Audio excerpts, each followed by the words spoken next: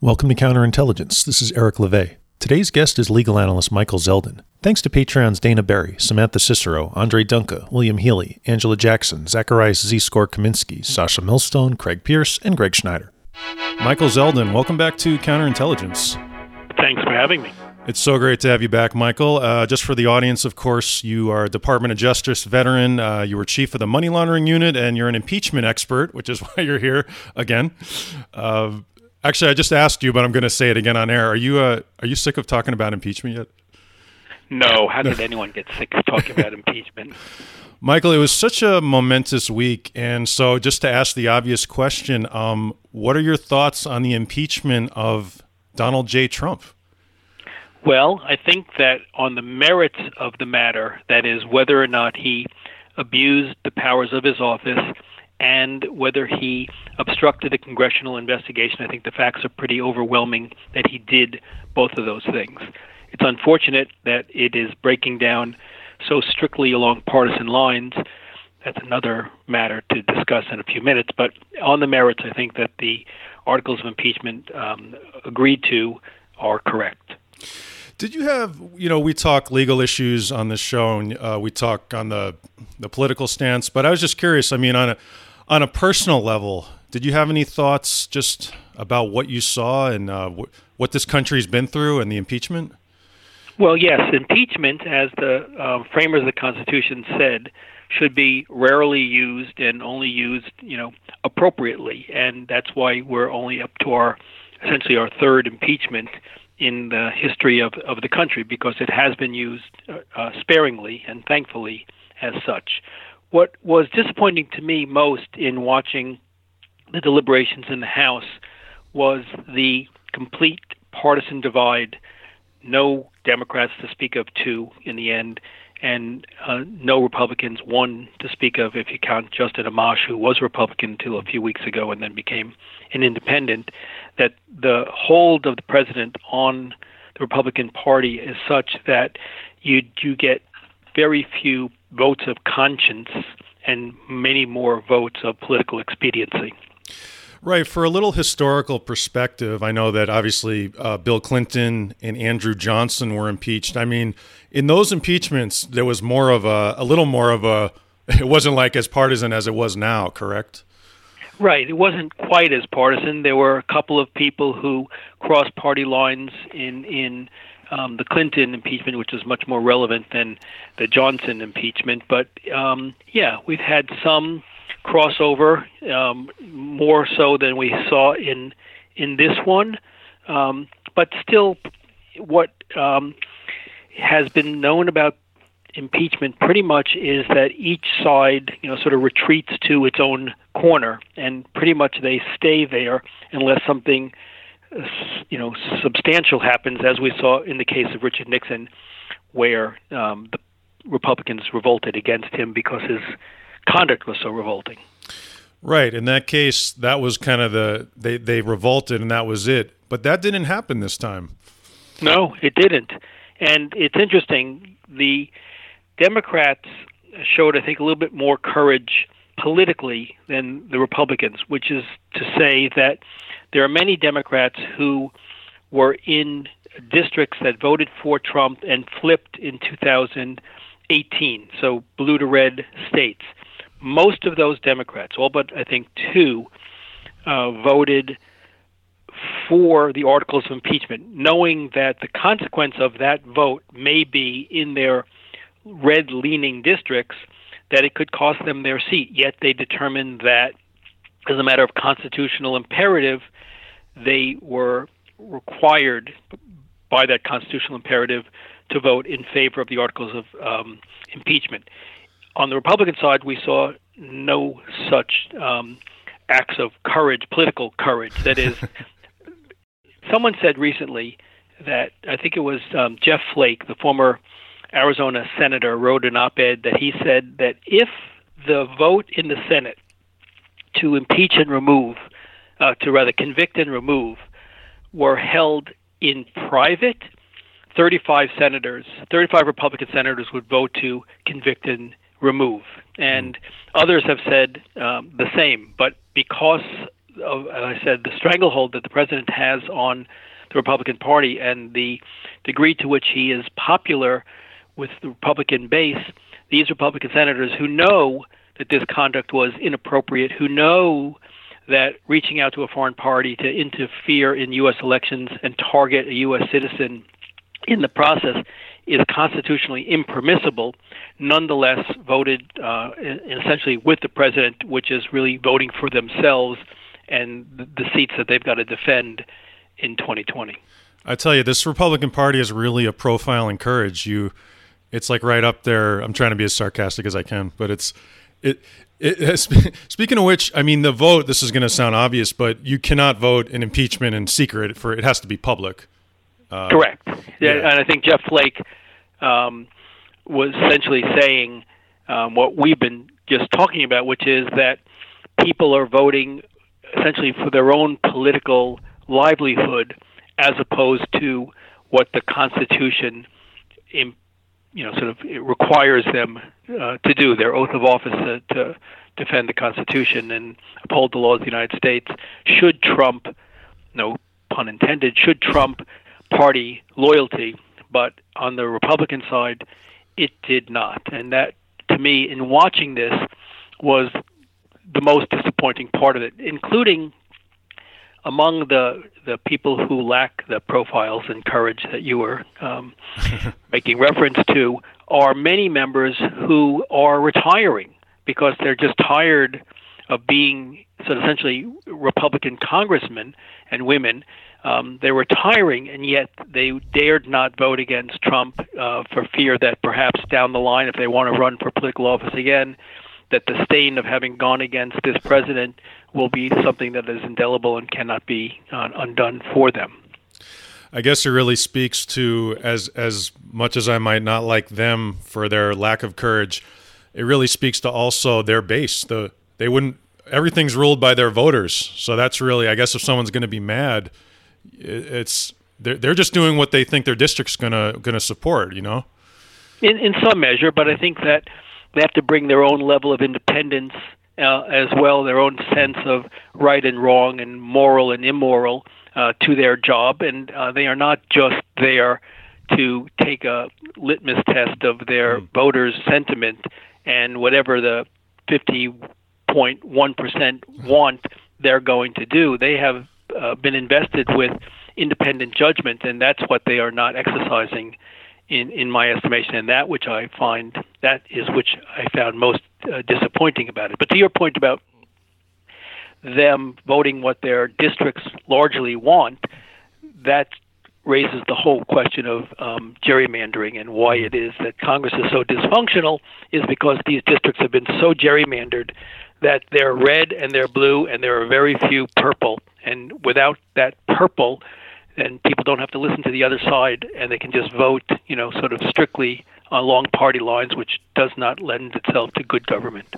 Yeah, I really feel like it's always important just to step back and, again, look at what you and I both know, which is that literally, as this is happening, the president's personal attorney is still abroad trying to gather extortion info on Joe Biden. I mean, I don't know when he got back from his other trip, but it's still happening, isn't it? Well, the president still believes that Ukraine, to use his words, had it in for him, meddled in the election. He knows that. It was reported in the papers today. I forget whether it was Washington Post or the New York Times. It was reported today that he knows that because Putin told him so. And he's still, stuck on this notion that Ukraine had it in for him. And if we know anything about Donald Trump, which is absolutely true, and that is that he carries a grudge. He carried it against John McCain. He apparently carries it against Congressman Dingell, and he carries it against the Ukrainians. And that's unfortunate. You have to overcome these things when you grow up. Yeah, that's a good way of putting it. And that was the Washington Post, and that article was, I guess we did know a lot of that, but again, just looking at it, the article stating that, I guess saying that basically Putin put that in his head, including a meeting where Trump ordered his translator to rip up the notes. I find myself again wondering, am I living in a simulation or a dream world?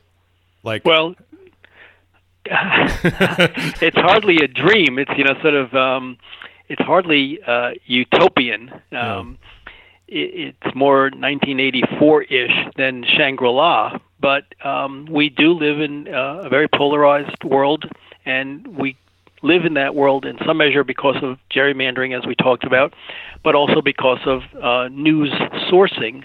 It was, in my youth, that one could get their news from a very limited number of sources: CBS News, ABC News, NBC News, the Nightly News, the New York Times, the Washington Post, the Chicago Tribune, a few papers. And that was it. And that was sort of the facts. You could then form an opinion based on those facts. People had divergent opinions, obviously, but there was a sort of consensus around basically what the facts were. Here we don't even have consensus around what the facts are, and that's why you live in this, Venus and Mars sort of world. Right. The alternative facts, a phrase that will go down in, I hope it won't go down in history, but maybe it will, from Kellyanne Conway. And just to say, I guess on the positive side, it is great that there's now like people like us at Forensic News and this podcast can have a voice. But on the negative, as you said, it's now possible for any fool, literally with a smartphone, to really inject dangerous propaganda into the dialogue. Yeah, and I think what we will find going forward is a greater push to somehow control, like through the Federal Communications Commission or something, on-air content delivered through alternative media platforms, internet and iPods and other things like that, because it's undemocratic in some respects, very democratic in other respects, but I think in the end it is dangerous to have sort of a world where there are no facts that are in consensus. One thing I think about right down the street from where I am right now is RT's Bureau, a propaganda outlet paid for by the Russian government. I was wondering at you as obviously an expert in law. Do you have any thoughts on? I know our First Amendment obviously protects.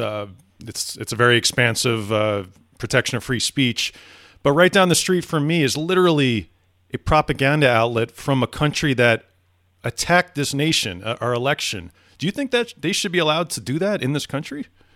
Yeah, I think so. I mean, I think broadly speaking, I favor a robust First Amendment. I believe sort of in the marketplace of ideas, which is that good ideas will rise to the top and bad ideas will fail. Now, your listeners might say, yeah, but wait a second, didn't you just say we needed to have more regulation over the internet and speech around that? And those are not, in my mind, in contrast, because if you are using the internet to perpetuate lies and falsehoods and knowingly do so, then there has to be consequences of that. Just as free speech is limited in some sense by the inability to yell fire in a crowded movie theater, there has to be some limits on sort of essentially propaganda. Now here, you ask about Russian television, RT, and they are, a state-controlled radio and TV outlet, but I believe that they have a right to have their voices heard, just as we send communications through the Voice of America all over the world, touting what we think is the benefits of life here. So I think that that's okay. That's fascinating. Do you think that just on one more point about this? Do you think though that the Voice of America, I don't know, has the same targeted kind of propaganda as RT, or do you think it's equivalent? Well, I don't know. I don't study the content of those carefully enough to know whether they are equivalent or not. All I know is that we have the Voice of America, which was essentially set up to be the Voice of America overseas, and I think RT is sort of probably thinking of itself as doing the same thing. Whether the content is equivalent, we'll have to let somebody else who studies that stuff give us the answer. Fair enough. Bringing it back to impeachment, I do have to ask what seems like the dumbest question ever, but I mean, what did you think of the Republic? I don't know if I want to call it a defense, but what was that? that they put up for weeks? Well, it was a defense on the process, meaning that they believed, sincerely I expect, that the process that the Democrats set forth with respect to the president and his rights to contest the allegations against him was unfair, and that as a consequence, the outcome was predetermined. And there's some truth to that. I think there could have been broader participation allowed for in the process for the Republicans. I think some of the witnesses that they had proposed might have been allowed to have testified, not the Hunter Bidens, who were completely collateral to the inquiry, but there were others that had some relevance that seemed to have been excluded. But there was very little on the merits of the allegation. If the first allegation, the first article of impeachment, is that the President of the United States asked or demanded of foreign President Zelensky of Ukraine, in this case, that he investigate a U.S. citizen who is a political rival in order to gain dirt on him, there is no on the merits defense to that. The transcript that the President himself released explicitly shows that that's what the president did. Instead, what they did was to say, well, because the aid ultimately was released and because that aid was not directly tied in the language of the law by a quid pro quo, a this for that exchange, the case fails. But what that defense fails to recognize is that the heart of the matter is the request, the solicitation of the investigation, irrespective of whether or not there was a second act of quid pro quo of withholding military aid until that investigation was publicly announced. That's secondary to the question of whether or not the President of the United States asked the President of another country to investigate his political rival for his personal benefit and not in the national security interest of the United States. There was no defense put forth to that allegation, and that's the heart of the abuse of power allegation. Similarly, on the question of obstruction of Congress, there was no meaningful defense because the White House counsel, Cipollone, wrote a letter to the House, and it said, essentially, because we don't like the process that you're following, we will not cooperate with you in any way. It was a flat-out, giving of the middle finger to the House. The audience can read the letter of October 8th, 2019, to Nancy Pelosi and Chairman Eliot Engel of House Foreign Affairs and Chairman Adam Schiff of Permanent Select Committee on Intelligence, and Elijah Cumming, now passed away, who was then at the time the Chairman of Oversight. And what he says in that letter is essentially, for the reasons that I state above, which is all these process reasons, the President of the United States will not cooperate in this investigation in any way. And that is not permissible. They don't have that breadth of authority. They can go to court and challenge subpoena by subpoena. They can, on a witness-by-witness basis, assert executive privilege or whatever other privileges apply to that witness. They can move to quash subpoenas for documents if those documents that document request is overbroad or also covered by privilege, but they do not have the right to say, you leave us with no choice but to not participate wholesale in your inquiry. The language he says is President Trump and his administration cannot participate in your partisan and unconstitutional inquiry under these circumstances. That is not their prerogative. They have privileges to take things to court, which they didn't really do.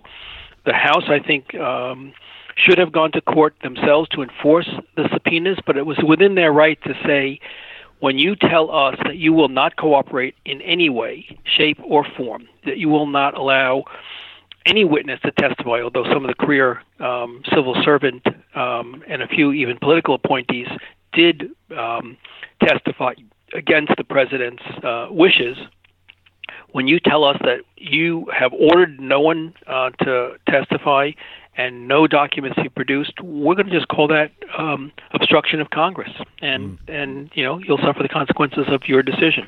I think both of those things were not defended on the merits by the Republicans. It was really an argument about the fairness of the proposition, and that's fine. But when you get to the Senate, the fairness of the proposition that led to this is really not, again, a defense to the merits of the allegations. Right. The whole whatever they just seem to say we're not showing up. I mean, what you were a criminal investigator, a prosecutor. I mean, when did that ever fly? Someone just said, I don't feel like showing up to court. They don't have that right. But generally, prosecutors will then enforce the subpoena and seek to hold the recalcitrant witness in contempt and either send them to jail.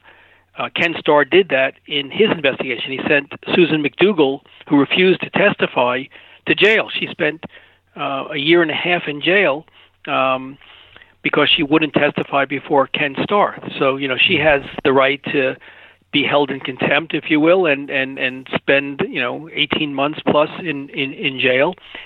In that case, the prosecutors sought to hold her in contempt and succeeded in holding her in contempt. I think the House could have done the same thing here, but they felt that the timeline with the election around the corner mandated that they proceed without being delayed in the courts, which could take years.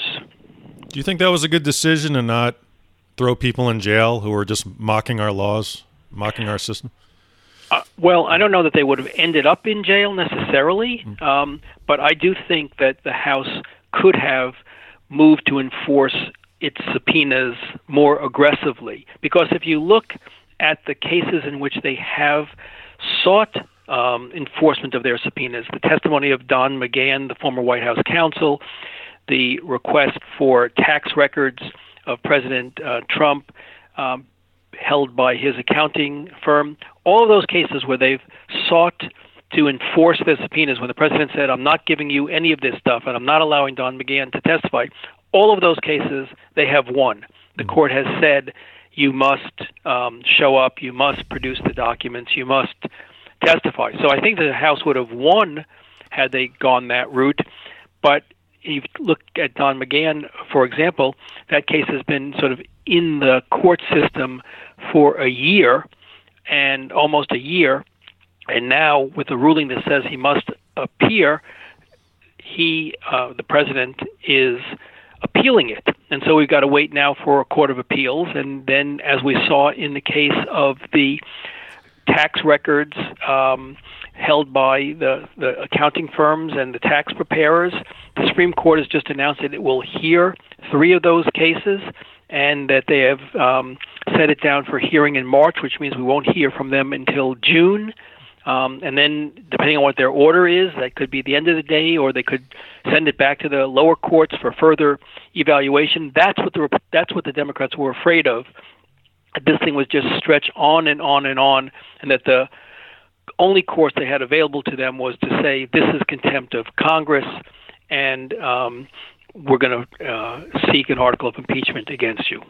It's interesting because I wonder, like, to me, stretching things on sometimes, I don't know, I can see that having a positive in a way. If you're pummeling someone in the public eye who's just corrupt, I don't know, I see it differently, like maybe not from a legal perspective. I think they should stretch this thing out like a boxer and just, pummel the corruption on TV. But what do I know? Well, I mean, actually, it's an interesting sort of analogy, because I think it was Chairman Schiff who said, we are not going to do a rope-a-dope with the Republicans, referring to the fight against George Foreman and Muhammad Ali, where Muhammad Ali, facing a much stronger and bigger George Foreman, decided that he was just going to cover up for many rounds until Foreman, who was flailing away at him, got so tired he couldn't keep his own hands up, and then Muhammad Ali counterattacked and won the fight. He said, Schiff, I'm not going to be sucked into a rope-a-dope. We're just flailing away, and then the next thing we know, it's 2020, and people are focused on other things, and our constitutionally mandated acts become an afterthought. So, yeah. I mean, different strategies. Yeah. Different people have different strategies, as you and I have sort of concluded in a sense. We both would have preferred the House to go to court and enforce its subpoenas, but I think we both understand the dangers of having that stretch out for years and years. That's true. And as they say, I mean, in life, there's not, especially in something like this, there's not a right answer, maybe. I like to think that whatever I say is the right answer, but most of my family disagrees with me. Well, let me just say, I can't speak for your friends and family, but I can say with 100% confidence that everything you say on this show is the right answer. Will be held against me, right? The guest is king on this show, or queen. That's the way I've always led the show. We don't do. That's the show is a dialogue, so not to get too much off on that, but that's what I love. And I appreciate at the beginning of the show that you didn't give me the Miranda warning that anything I say can and will be held against me. No, we still have free speech in this country, at least for a while. And that's good. And I really didn't want to ask you because this Deutsche Bank, Mazar, I can't remember how to pronounce it, but this seems like it's going to be how do you say it, Mazars? I think so, yeah. I mean, I'm hearing that this can be this could be a landmark case. What do you think? It sure can. So what for the audience, what this involves is the request by the House of Representatives in, I think, 2 cases, and the state of New York in 1 case to obtain records of the president's finances and taxes from third parties, accounting firms and financial firms.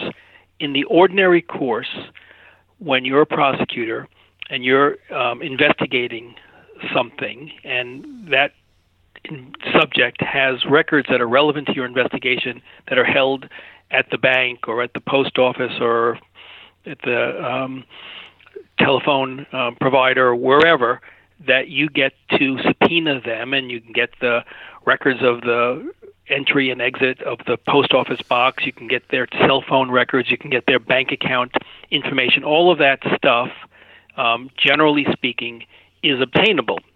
And in this case, that's what the House of Representatives and the New York state law enforcement authorities sought, and the court in each of those cases held that, yes, of course, they can receive that stuff. That's, basic blocking and tackling when it comes to investigations. The president, having lost all of those cases, appealed to the Supreme Court, and the Supreme Court decided to take the case. It's in the discretion of the Supreme Court whether to take cases or not. There's no automatic right to review by the Supreme Court. In this case, the Supreme Court took those 3 cases, and we'll hear from them probably in June what their answer is. And it's not. It's as they say in law, it's a case of first impression in some respects, because these sorts of subpoenas for the private records of the president has not reached the court before. We know from the case of Richard Nixon, where they obtained, the Supreme Court in a unanimous ruling allowed the House to obtain the tape recordings in the Oval Office of President Nixon. In this case, they're not asking for official government records. They're asking for his personal records, which may be, outcome distinguishing between precedent and this new case. So the court will determine for the first time, 1, whether the president can be investigated. The president has said he cannot be investigated. 2, whether or not in the course of that investigation they can obtain his private records held by third parties, banks and accounting firms, and what, if any, rights he has to keep that stuff out of the hands of investigators. Do you have so any it'll be thought? monumental one way or the other, and you'd like to think that precedent, the Paula Jones versus Bill Clinton case, which allowed Bill Clinton to be deposed about private matters, his alleged affairs with other women, and with the Nixon case where they got the public records, the tapes, that this will fall in line consistent with those rulings, and they will determine that these investigators, if they have a legitimate reason, and that's one question that they'll have to answer too, if they have a legitimate reason to seek these records, that those records can be obtained. But it's hard to tell with this court because we've never seen the court address the scope of executive power with the new judges Gorsuch and Kavanaugh, who tend historically to be pro-executive branch power judges. Right. I mean, you probably don't have. It's pretty hard to guess what's going to happen. But do you have any predictions on this type of case? I can't predict what happened yesterday, so no predictions as to tomorrow. It seems like to me it's going to just as someone who follows this stuff from a non-lawyer perspective, it seems like it might come down to Roberts. It seems like everybody kind of votes. I don't know. The Supreme Court to me is like a political body. I guess it's sad. It's not supposed to be, but everybody that's what it seems like now. And Roberts is the only one I have a hope for, that he swung kind of on the Affordable Care Act. He swung that way. So I'm not expecting anything from the other one, but who knows?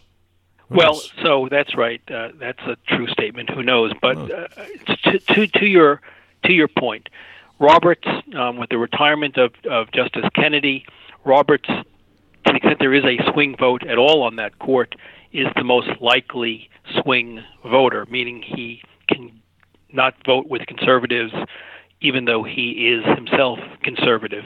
Mm-hmm. Justice Kennedy did that on some matters, and that's why he was considered a swing vote. Justice Sandra Day O'Connor, before she retired, was also that swing vote, who sometimes just didn't vote according to the conventional wisdom of her political philosophy. The thing that makes this case unknowable to me is that in the two cases where the Supreme Court had to make decisions about whether or not the President of the United States could be sued civilly, the Paula Jones versus Bill Clinton case, and whether or not the President of the United States had the privilege to withhold information, the tapes, the court was unanimous in ruling against the President in both of those cases. And so that could sort of portend the possibility of another unanimous ruling saying that the President is not above the law, and that if there's a justified reason for seeking these documents, then those documents shall be produced. Unanimous decision. This is not a complicated case. If it breaks down along conservative versus liberal lines, then you're correct that Justice Roberts is the most likely unknown vote among the 9 judges. Sort of funny because in the much used but correct phrase that no one would know more than you, follow the money. That's really, isn't that what this whole thing's been about since the beginning? Where is the money coming from with this guy? And that's he's been hiding his tax returns for since that's what this whole thing is about. So it seems like it's the best. I don't know. I've never seen any more reason to want to know what is in someone's financial records than this. Well, case. we sort of pivoted. So in respect of the articles of impeachment, that has really nothing to do with his personal financial dealings. In respect of the way he has comported himself as a president and as a private businessman, there's a lot of concern as to whether or not he has properly paid his taxes, properly accounted for the value of property in New York State when it comes to depreciation value and the like. And Congress is trying to figure out what to do in circumstances like this where the president has not followed the tradition of other presidents, which is to release the tax records so that people can be assured that the president is not acting in his own interests at the expense of the government. And the Congress has said because this president has not released these taxes, we don't know how if there's going to be future presidents that do the same thing, how to write laws to ensure that we make sure that the president is not acting with a conflict of interest. That's what is part of the imperative, they say, to receive the tax records. And so that whole question of tax records and the way he accounts for his money in his businesses is an important but independent line of inquiry from the impeachment. Moving back to impeachment, so now we had the vote, which I might add on a personal note was watching that on TV was just really just awesome, I have to say, and not just from the personal perspective of how I feel politically, but just watching that was really, I don't know. I mean, we've seen it twice now. It's really historical to see that, isn't it? Yeah, it wasn't riveting television. Wasn't Downton Abbey or Roots or anything like that, but I don't know what modern television shows are. I don't watch television. No, those are great references. The historical importance of what happened over the past few weeks is, something, of course, our kids will read about in my grandkids, your kids will read about in history books. And so it's always interesting to watch history unfold. What do you think history is going to think about the the 6-page single-space letter that he wrote to Pelosi? I mean, that just seems comical that'll be in a history book someday. Well, it's the president is a unique person in many respects. In some respects, he's the least transparent president. He's not released his taxes and all the other things that he's been trying to protect that we've just talked about. On the other hand, he's the most transparent president because of his Twitter feed and then this letter he wrote to Nancy Pelosi, the 6-page letter, which was essentially a rant. It was like a 6-page, sort of stream of consciousness rant against what he thinks has been the way he's been unfairly treated. Most presidents don't give you that. They are much more protective of their thoughts, at least until they leave office and they write a best-selling book about their thoughts. This president is transparent in that way, and we get to see in real time what he's thinking, and he's pissed. I mean, there's no question about it. He feels that he has been under investigation essentially since the day he was elected, even before he was inaugurated, and that it is political and it is politically motivated and it is unfair and that it is interfering with his ability to govern. That's his sincere beliefs. And others say, au contraire, we haven't been doing anything different to you than that which was done to President Clinton or Barack Obama as examples of presidents before you, and each of them, sort of got on with it. You take George W. Bush. George W. Bush won against Al Gore in a highly contested election where they were counting ballots in Florida, and it went to the Supreme Court twice, and the court ruled essentially that George Bush was president, even though Al Gore beat him by, I think, about 1 million votes in the popular vote, and the whole counting process in Florida was suspect at best. George W. Bush was sworn in, and he never looked back. He just said, I'm president. I'm not going to, entertain any conversation that I am an illegitimately elected president. I am the president. I was sworn in. The court, ruled in my favor.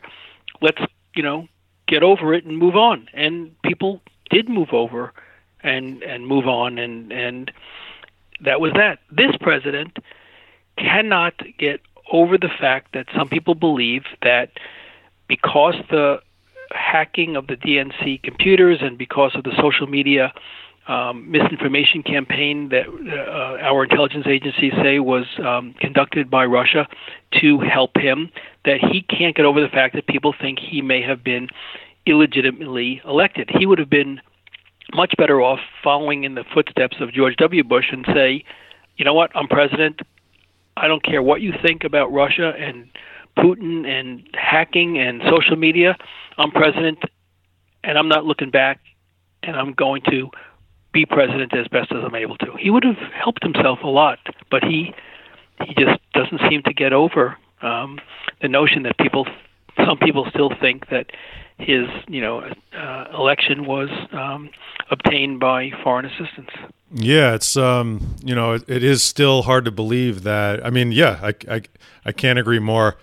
I also have found myself thinking about the fact that maybe a clue that things were going to be a problem were a president whose first act as president was settling a $25 million fraud lawsuit for a fake university, which I think happened the day after he came in office. But there's been some problems for sure. He's just paid a lot of money in fines for the manner in which he operated his foundation. The court essentially finding that, or the prosecutor's office finding that it was essentially a fraud, and he paid money for Trump University. I mean, so there are a lot of things in his business life that are less than exemplary. That's for certain. Maybe just bringing it back to sort of closing on impeachment. I mean, what do you think? So now we're going to the Senate trial. What do you think we're going to see? And I know people are talking about strategies. Should Speaker Pelosi wait on sending the articles? What do you think? Well, it's complicated, as they say. I think Pelosi has a point, which is to say, I need to know what the nature of the proceeding will be in the Senate before I determine who it is that I want to be the House managers, meaning essentially the prosecutors from the House who will go over to the Senate and try the case. The way the process works for the listening audience is the House indicts the president. They return articles of impeachment. That has occurred. So the president essentially has been indicted. Then what happens is that the House designates members of the House to go over to the Senate and try the case, where the articles of impeachment go over to the Senate, and the senators are the jury, and the Chief Justice of the United States is the presiding officer, and these House managers, as they're called, come over and present the case to convince the senators that the president should be convicted. And similarly, the president has people who defend him on the floor of the Senate. His White House counsel, he can have private counsel there. He can use other members of the House, and they have they should have a real trial. And then the senators vote, and if 67 of them vote to convict, then he is convicted and can be removed from office and barred from holding future office. So what Nancy Pelosi is saying is, I can't figure out who my managers should be, who my prosecutors, if you will, should be, until you tell me what type of proceeding we're going to have. If we're just going to have, for example, speeches, I may want to send my best speechers. If I am going to have witnesses and cross-examination, I may choose a different group of people who are the best cross-examiners. So tell me what the proceedings will look like so I can designate who I'm going to send over. And, you can analogize it to a sporting event. You have a group of athletes from multiple sport disciplines who are gathered with their coach, and they're going to play a game, and the coach has got to figure out who among the group that they have will go participate in this game, and the coach is saying, all right, good, tell me what the game is so I can figure out which of my athletes I want to send, because a hockey player is not the same as a high hurdler. And that's what Pelosi is essentially saying. Tell me what the rules are. I'll designate. I'm ready to go. I have all my possible players. I just need to pick my starting lineup. Tell me what the rules are, and I'll pick them and send them right over. And we haven't gotten an agreement in the Senate about sort of essentially what game we're playing. Are we going to have live witnesses that will be cross-examined? Are we just giving speeches, and therefore we want our best orators? And so I think there's a fairness in Pelosi asking for what the rules of the Senate will be before she designates her team. And that's where we are. That's a great point. That's the first time I've heard that. It makes complete sense. And just to clarify, because I've been unclear on this the whole time. I mean, Mitch McConnell does have to hold some kind of trial, right? They can't just take a vote and that's it. No, the Senate. The Senate is required to hold a trial under the Constitution. The House's sole authority in respect of impeachment, and then the Senate shall have a trial, and I think a public vote is required under the Constitution. So there has to be a trial of some sort, but the Constitution doesn't specify what the type of trial. And they're debating now between live witnesses versus just the previous testimony from the House, whether there'll be additional opportunity to take depositions of new witnesses in private, like they did in Clinton, and then read those deposition testimonial statements into the record. All of that is what is being debated. Schumer wants live witnesses. McConnell doesn't seem to want live witnesses. Ultimately, the way it would work is that if either side can get 51 votes in favor of its position, then that becomes the position. So if Schumer was able to entice 4 Republicans to come over to the side of live witnesses, then there'll be live witnesses. If McConnell can hold 51 votes for no live witnesses, then there'll be no live witnesses. And so that is what's going to happen, between now and the time they reach a resolution. If you were, let's say, acting as the attorney for Mr. Trump or in the impeachment trial, I mean, what do you think would benefit him the most? A long live witness? I mean, how? I'm just curious from your perspective. What would you do for Trump? Well, it depends on what the live witnesses have to say. If there are live witnesses, if former National Security Advisor Bolton or his deputy, Kupperman, or any of the other witnesses, Mulvaney, who have not been allowed to testify, if they have exculpatory evidence, if they can say, I was there in the room at the table, and this is what was discussed, and the way in which it's been characterized to date is just wrong because I'm a first-hand witness to what occurred, then of course he'd be advantaged to bring those witnesses forward to counteract the testimony before the House Intelligence Committee, the 17 witnesses that testified there, all of whom said that this was in the words of Bolton, a drug deal, a bad deal, where the President of the United States was essentially shaking down the Ukrainian president for his own personal benefit. So if he's got exculpatory evidence to produce, he would be advised to do it because at least from a historical standpoint, then he gets to clear his name of the allegations. On the other hand, you might say, look, the government's case, the House's case, is incomplete. It's spotty. They only have secondhand witnesses, and like a defendant in a criminal trial has the right to remain silent. Let's just remain silent and then argue that they didn't prove their case. We'll win the verdict, and we'll go on with our merry way. So, I mean, you could argue it either way. My expectation is that the president doesn't have exculpatory witnesses, that he isn't going to put on an affirmative case of his defense. What he is going to say is that the case that the House is presenting is inadequate to have a conviction. Yeah, it seems like it'll most likely follow what we saw the Republicans do in the House, which is more of a show than substance, but who knows? Yeah, because in this case, they can't argue about the process so much because the Republicans hold a majority in the Senate, so they determine the process. So they can't complain about the process that they are, in fact, determining. That's very true. Well, Michael Zeldin, as always, I've come to the portion of the show where I let people plug, promote, sell, capitalism, anything you want to, website, anything you want to tell the audience about I have. Do you remember the last question in the debate last night was, do you have anything in this Christmas season, do you have anything to give or ask repentance of? And I have nothing to give, but I ask for repentance of all of my inarticulate thoughts. Oh, no. Your expertise is just greatly valued. I can't thank you enough for coming back on, and I'm looking forward to, we are going to, I know how sick you are of impeachment, but we do have a trial coming up next year.